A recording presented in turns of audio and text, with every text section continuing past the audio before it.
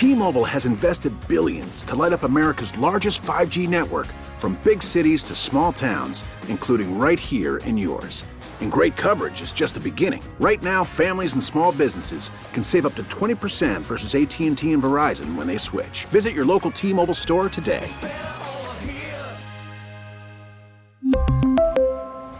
Plan savings with 3 lines of T-Mobile Essentials versus comparable available plans. Plan features and taxes and fees may vary. Baseball is back, and so is MLB.tv. Watch every out-of-market regular season game on your favorite streaming devices, anywhere, anytime, all season long. Follow the action live or on demand. Track 4 games at once with multi-view mode and catch up with in-game highlights. Plus, original programs, minor league broadcasts, and local pre- and post-game shows. Go to MLB.tv to start your free trial today. Blackout and other restrictions apply. Major League Baseball trademarks used with permission. It's been a great time to just pause a little bit from the regular schedule and look back at the year and think about where Richmond is in a lot of different ways, and also talk about the year to come. And somebody who's there covering it day to day is Bonnie Newman Davis, who's the managing editor of the Richmond Free Press. And I wanted to invite her on this morning to talk about Richmond, but really her new project that she's working on. Good morning, Bonnie. Good morning, Jason. How are you today? I'm doing so well, and it's good to hear from you. And I know a lot of people talk about writing a book, and most of them never do. And you sat down and decided you're going to put yourself through that while having a full-time job over at the Richmond Free Press. So what possessed you to do that? Well, actually, and thanks again for having me on this morning.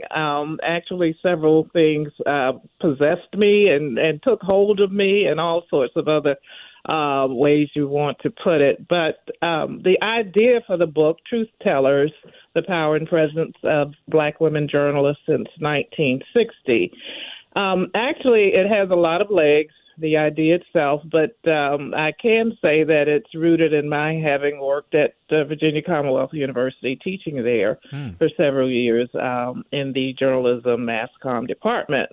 And so I was writing for the National Association of Black Journalists magazine, and actually eventually became editor of that magazine. And in doing so, noticed that a lot of the features or profiles were about black men. And, some very famous black men, New York Times former editor Dean Baquet, Lerone Bennett, who was with Ebony, what was his name, with Black Enterprise magazine. So I just felt like, it's time to tell the stories about these amazing black women journalists. So my assignment was set, and so I started working on it seriously when I was at North Carolina A&T State University, my alma mater, which I started teaching there after I left BCU in 2011. And so I was given the opportunity to, start traveling and talk to many of the women I'd met over the years. As part of NABJ, I was on the board, so, I was in a position to meet many of these women, but also some people, that I was in school with, in graduate school and Dow Jones news writing program, as well as women whom I'd worked with in Richmond. So, that's what kind of started it all. And, for the most part, I was working full-time throughout this process. Started working with the Free Press back in May. And at that point, the book was pretty much done. The pandemic gave me the opportunity to really dig in. And so once the body or the main part of the book was done, I felt like I could re-enter the work world full-time. One of the things that's fascinating about this topic, and it's something that I think a lot of journalists now, it's not something you really think about now. But there were, if you think that journalists are people who are there to hold those in power accountable and ask tough questions, and sometimes they're confrontations. I mean, we're talking about you're talking about a time in history where sometimes those journalists weren't even allowed in the room. And they certainly didn't have any power, yet they had to ask questions and get truth from people who had power over them. So what was that like? And could you maybe educate us on one or two of the Black women journalists that you profile in your book that stand out? Right, sure. Dorothy Gilliam, who I like to talk about, is one of those women you described. She worked for the Washington Post, was the first full-time Black woman reporter and eventually columnist there. And so Dorothy, here she is seating, in the Hall of Power in D.C. and at one of the most well-known newspapers in the world. And she had a hard time, and she admits it in her book, her own book, and in my book about the treatment she encountered in terms of sources not wanting to talk with her or let them into her homes, and taxi drivers not wanting to pick her up to take her to her various assignments.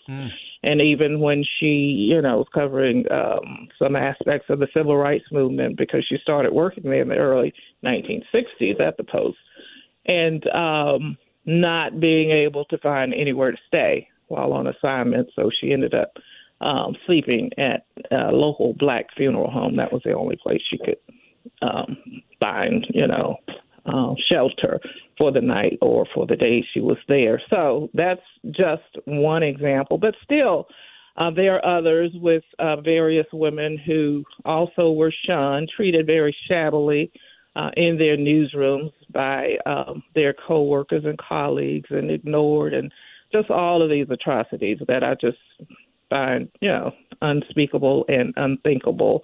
Some things have changed, sure, over the years, but a lot of it still exists based on some of the things that I hear from women, men and women, minorities in newsrooms. So, but despite it all, they persevered. I mean, I've certainly had my own experiences in newsrooms and in workplaces, but still, you're committed to the cause. You see the big picture and the need for us to be in there, in those spaces.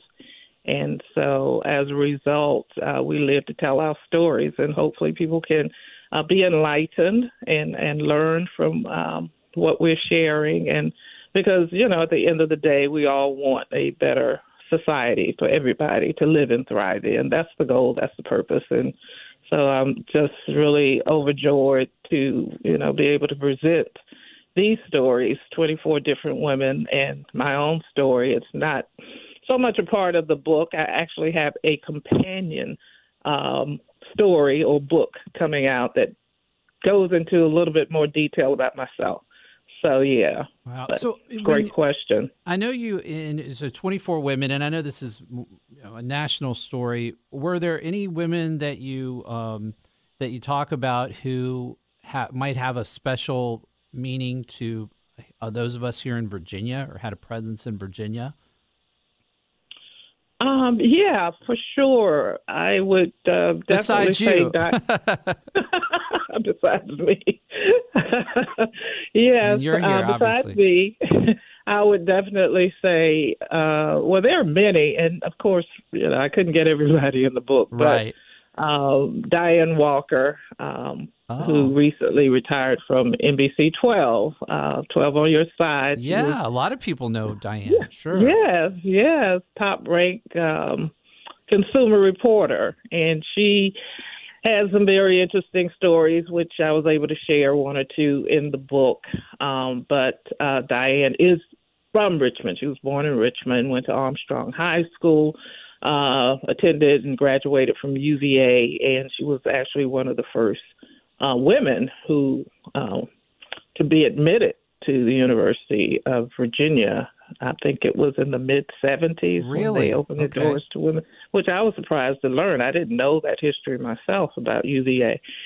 But, yeah, Diane, she has a very compelling story about the treatment she encountered while trying to help consumers and, experiences in Chesterfield County with police and, just all sorts of things. So, yeah, and so I was very glad to be able to include her in the book. Yeah, and I think, some of us, I mean, I'm speaking for myself, for me, it's maybe that's a little naive, but I would consider her someone in the modern era who, you don't think about 20 years ago, things were so different just back then. I mean, I'm thinking about back in the 1960s, but you're talking about recently where she's still talking about it and she's still working. Oh, yeah, for sure. And there are other women, also Barbara Sierra, who is in the Tidewater area, a very popular anchor woman. Yes. She's now in the Virginia Communications Hall of Fame, who actually, similar experiences as that of Diane. But, again, these women, they're just women of steel, really, and determination. And despite all the flights and obstacles, they continue to persevere. There were also a couple of women I had intended to interview, but did not. Well, one of them, Cassandra Wynn, who lives in Charlotte, she was, the first Black woman to work probably for the Richmond Times-Dispatch. And a good friend of mine, I interviewed her, could not find the notes when it came time when I sat down to, start writing. And I'm sure they're around here somewhere, but I really, hate that I wasn't able to include her in this work. Well, but, you have to have representative stories, and I know it's hard to get to everybody. But what do you see? Just in the last 10 seconds here, since we're looking ahead, this is lessons learned. What do we need to learn from a book like this about what's to come in journalism? I think the lesson for me is that, a lot of things. Again, like I say, perseverance, determination, knowing that these women sit in these spaces, sometimes not really being treated as, human beings, really. But the fact that they're there, we're going to be there, we're there, we're going to continue to be there. And it's something more or less for young women or young people in general, a guide as to how to walk into these spaces and to conduct yourself and, to know that it's a higher purpose and a higher calling. Yes, and the people, in time, folks will come around. I think. Right. I hope. and good to know, the people who came before you and forged the way, and also the importance of so many, working to get diverse perspectives in newsrooms. All right, well, Bonnie, I'm out of time, but the book, again, people can find online, I assume. Yes. Truth Tellers, Amazon. That's where you get it. And Truth Tellers, the power and presence of Black women journalists since 1960. Thanks for being on this morning. Thank you so much, Jason. Have a good one. You too. Bonnie Newman Davis, managing editor of the Richmond Free Press on News Radio WRVA. T-Mobile has invested billions to light up America's largest 5G network, from big cities to small towns, including right here in yours. And great coverage is just the beginning. Right now, families and small businesses can save up to 20% versus AT&T and Verizon when they switch. Visit your local T-Mobile store today.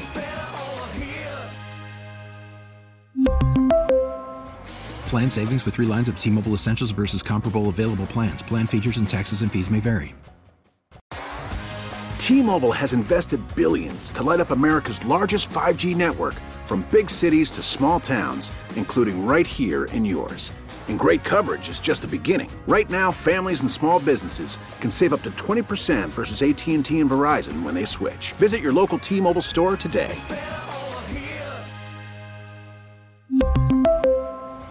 Plan savings with 3 lines of T-Mobile Essentials versus comparable available plans. Plan features and taxes and fees may vary.